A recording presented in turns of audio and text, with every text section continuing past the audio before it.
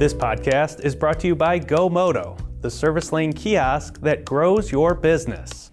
Want to increase revenue, improve the customer experience, and maximize service efficiency? Go to GoMoto.com to learn more. That's GoMoto.com.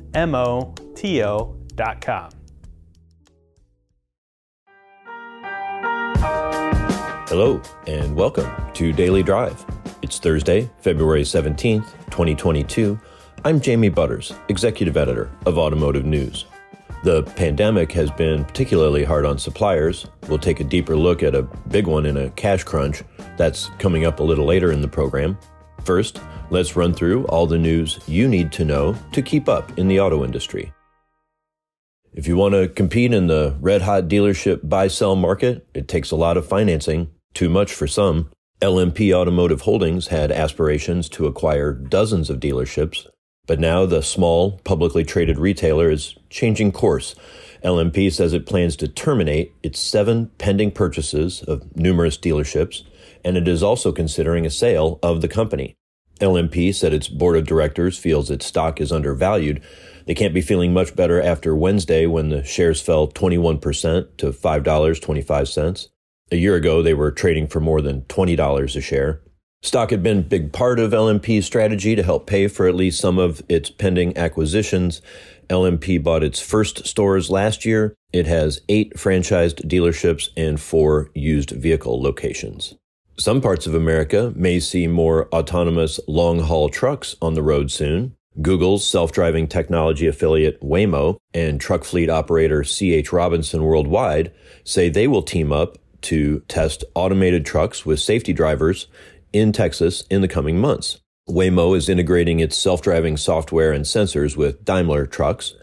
It has been testing with J.B. Hunt and UPS in Texas, where Waymo hopes to deploy fully autonomous trucking technology in the next few years. Meanwhile, a competitor, self-driving truck operator TuSimple, has been testing driverless trucks with no human safety drivers aboard in Arizona. The company says it has completed a half dozen 80-mile driver-out runs between Phoenix and Tucson, which is where TuSimple has a partnership with rail giant Union Pacific Railroad. You can learn more about that on this week's Shift, a podcast about mobility, with Automotive News' Pete Bigelow and Leslie Allen. And in personnel news, Unifor National President Jerry Dias says he is taking time off to deal with health issues. The 63-year-old is serving a third and final term as head of the largest private sector union in Canada. Its 310,000 members include hourly workers at Detroit 3 plants, those at parts suppliers, and thousands of people in other industries. In other news, Toyota says it has resumed normal operations at factories in Canada and the U.S. Output had been disrupted at 6 assembly plants after protests over pandemic policies shut down a key border crossing, cutting off parts deliveries. Also on Wednesday, police in Canada said they stopped a convoy of trucks that they suspect was planning to cause havoc in Windsor, Ontario. Windsor Police Chief Pam Mizuno said at a news conference that 6 or 7 trucks originated in Ottawa were stopped by police on Tuesday about 155 miles from Windsor. Protesters across the country have issues with vaccine and mask mandates, and many have called for Prime Minister Justin Trudeau to step down. And finally, when it comes to EVs and range anxiety, many drivers worry they won't be able to comfortably go on a road trip. Now, finding a vacation rental with an EV charger is getting a little easier. Airbnb says more than 850,000 of its hosts now have electric charging stations. Last year, Airbnb added an EV charging filter so that electric vehicle owners can easily find hosts who let them refuel their vehicles while they sleep. And that's the news you need to know. In good times, auto parts makers tend to do well, but when they carry too much debt and production gets snarled, it can go bad in a hurry. We'll look at one recent case after this. Listen to Fred Hayes, service manager at Temecula Valley Buick GMC, and Philip Candido, fixed operations director, talk about their experience with GoMoto in their service drive. Before GoMoto, the backups in the service lane were due to not being able to get to the customer in a timely manner. There's times where menus are passed over where the advisor forgets to tell them, hey, it needs its major service. And now with the GoMoto, customers are presented with a maintenance package every time. The time freed up from not having the customer sitting in front of them every single time they come in, it helps them be more efficient. It helps them focus more on the customer's concern and the maintenance and service of the vehicle. Before GoMoto, we would average approximately $130,000 in service gross. The kiosk and the service drive doubled the gross profit in the dealership. It's amazing, 100%. Using the GoMoto kiosk makes the dealership more profitable. Want to increase revenue, improve the customer experience, and maximize service efficiency just like Temecula Valley? Visit GoMoto.com to learn more. That's GoMoto.com.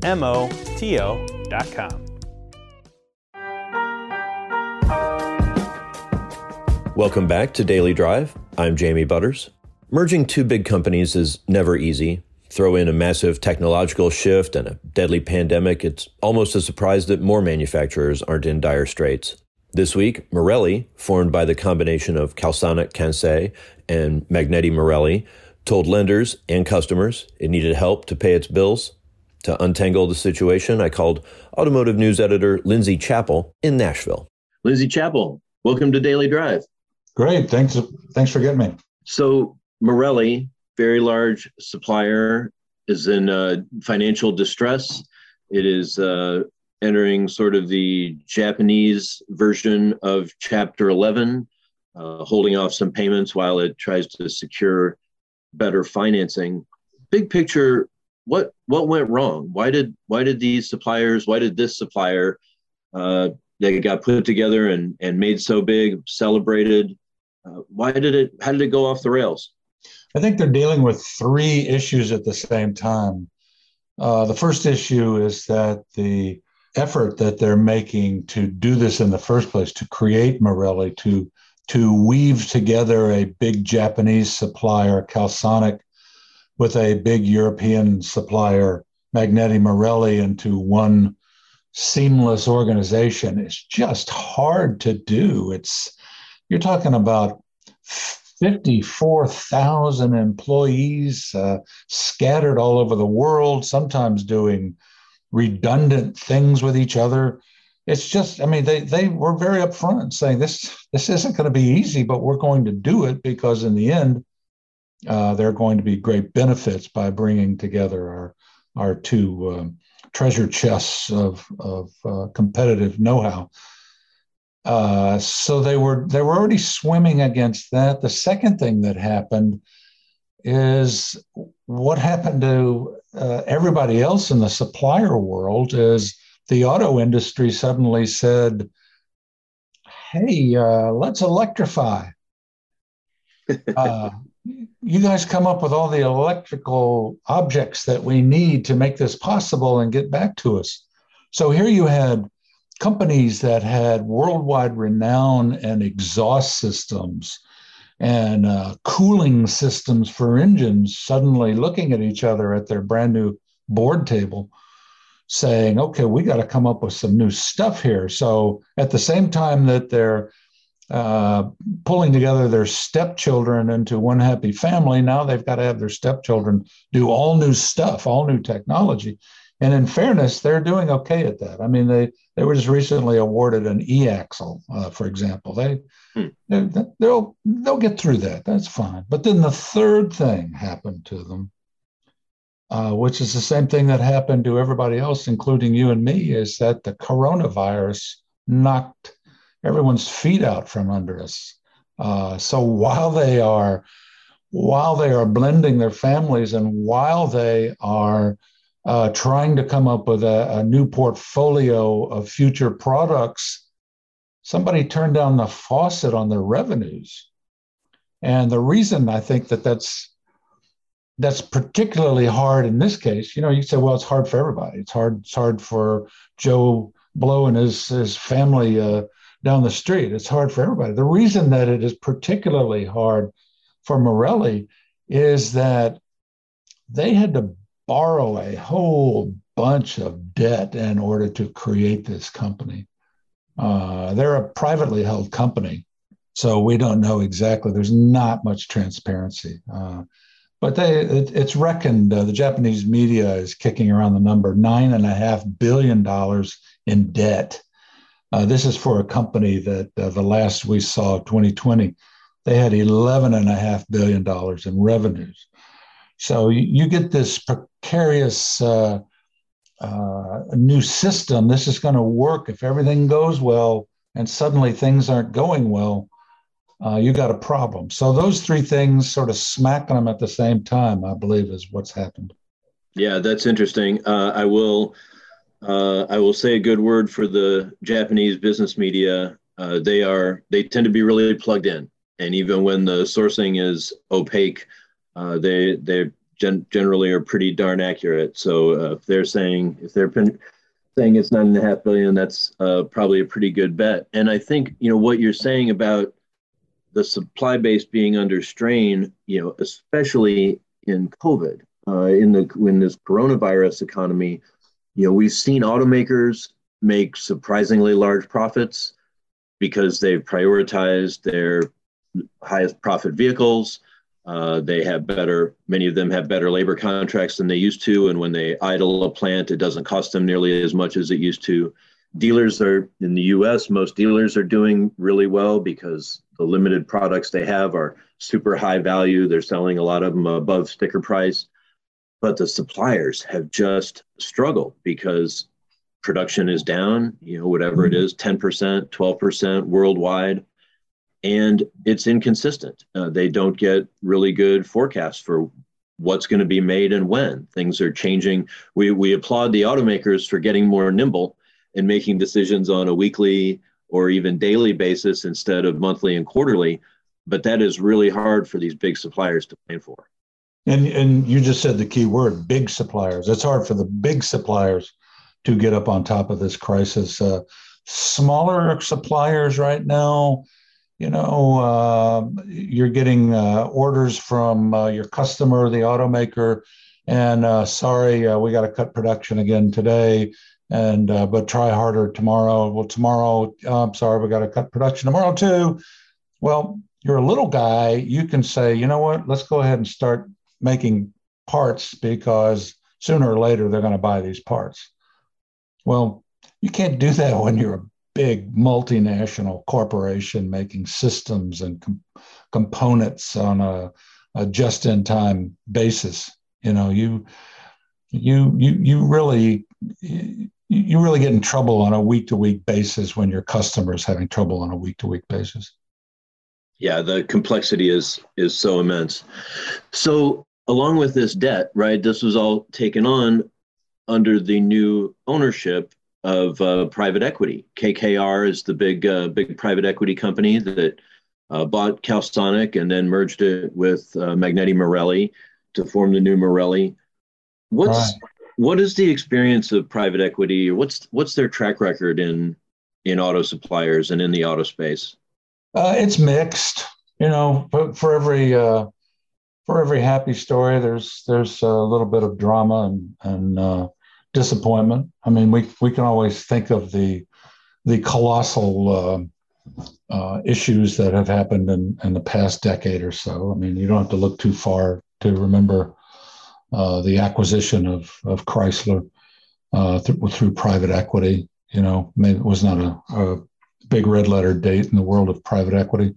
There have been some good ones, though. I mean, I think private equity is probably a pretty good play for some sectors of the supplier world, because some sectors of the supplier world are consolidating and they're small shops, relatively speaking.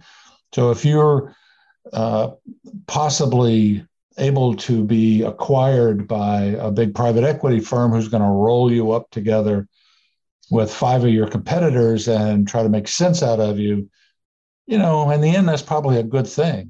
We can share administrative costs, we can share overhead, we can work on R&D together. When you start, though, getting up closer to the cream, where you're buying big companies that are pretty unique in and of themselves, then you start getting into uncharted waters. I mean, Mm-hmm. when you come down to it, what synergies are there really between a Japanese maker of thermal systems and an Italian maker of lights? And maybe in a big clean sheet of paper, you can create that. But just as often, we've seen over the last 2 decades in the auto industry where business consultants have come into a business and said, well, hang on just a minute. You're making thermal systems and lights? Where's the common denominator there, pal? Let's sell off one of these and focus on the other. So in that sense, KKR, the private equity company, is saying, let's bring these two organizations together because we see future X or future Y. Will they ultimately succeed at it? I don't know. I mean, the speculation back when they took this path with Calsonic and Magneti Marelli was maybe they'll get them all healthy and muscular and then maybe sell them off in some other form. Mm-hmm. Well, they're not obviously ready to do that as of February 2022, if in fact they are having these financial issues. But I'm not sure we can say that this is a mistake of private equity yet. This is the danger of private equity, where you want to operate with a margin of X% and unknown factors come out of the woodwork, like a global pandemic. Gee, that wasn't in the business plan. That really messes up our target margin. That's the problem with private equity. Yeah, certainly in this case, we do know it's a problem of debt. It seems like the private equity, and I feel I'm speaking mostly anecdotally, here in Southeast Michigan, they tend to have a lot of success with sort of medium-sized suppliers, and I'm saying even medium up to maybe $1 billion in revenue. Yeah, where maybe they're too small to go public, they're too big for a family in most cases, and they can make some hay there. But yeah, these big ones with this case, like you said, it may not be because it's private equity, but private equity tends to be aggressive. They took on a bunch of debt. If the tide lifted their boat, maybe it would have worked out. And of course, the tide is not lifting supplier boats. No. Thinking about these large suppliers, this reminds me, and especially since the Magneti Marelli, since both halves of Marelli came from big companies, I keep thinking back to Delphi and Visteon, which were spun off from GM and Ford respectively 25 years ago, and both went into bankruptcy. They had hugely uncompetitive UAW contracts. I don't remember the debt situation exactly, but I think there was this idea that, well, maybe these units don't make a lot of money for their parent companies, but if they're out from under the automaker that has owned them through their history, they will then be able to sell more to other automakers, and they can really increase their revenue and maximize leverage their technology. And it just seems like that's easier said than done. Yeah, I mean, I'm not sure what report card we would give to Ford and spinning off the Visteon holdings, which was enormous prior to that, or to General Motors spinning off all of the pieces of Delco and Delphi. And in some ways, they had no choice but to sell them off. I mean, they had to get out from under them. They had to raise capital. They had to try to shore up the automakers themselves. So, but they were very strategic about it. They were, of a mind that this is going to be a competitive advantage to be rid of our in-house parts companies, that they are holding us back, and for one reason or another, either, as you said, because we're having to pay the wages of a car maker to people who are making stamped parts, and we can perhaps, get better financial deals than that. But at the same time, they were limited in terms of technologies.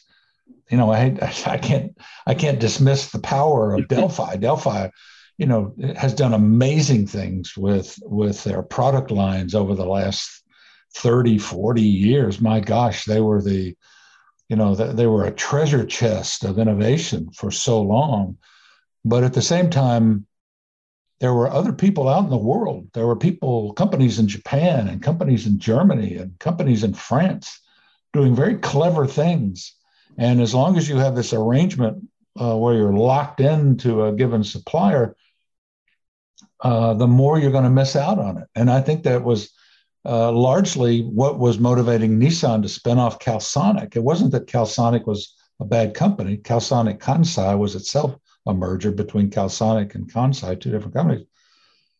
Nissan didn't want to get out from under them because they were a bad company. It was because Nissan wanted the benefit of getting competitive bids from all over the world. Nissan was investing heavily in North America, and they were looking at North American suppliers, people who were doing innovative and competitive things in Detroit and Ohio. And why can't we use those parts in our Nissan cars that we're making in Tennessee and Mississippi? And similarly, maybe not altogether similarly, Fiat wanting to spend off Magneti Marelli, we can do without them. We could. It's a big world full of innovative companies, and we can cherry pick what we want. We can spin off Marelli and best wishes to them, but let's focus on our needs as an automaker first. Well, Lindsay, it's always a pleasure talking about the supply chain with you. It's such a large and fascinating part of our world. There's a lot to say about it. Thank you, sir. That's Daily Drive for today. I'm Jamie Butters. You can get all the news on the supply industry at autonews.com. Thanks to Jack Hallauer for editing today's show. Thanks to the ANTV team and web editor Victor Galvan for their help. And thanks to you for listening and making this show part of your daily routine. Now, let's get back to work.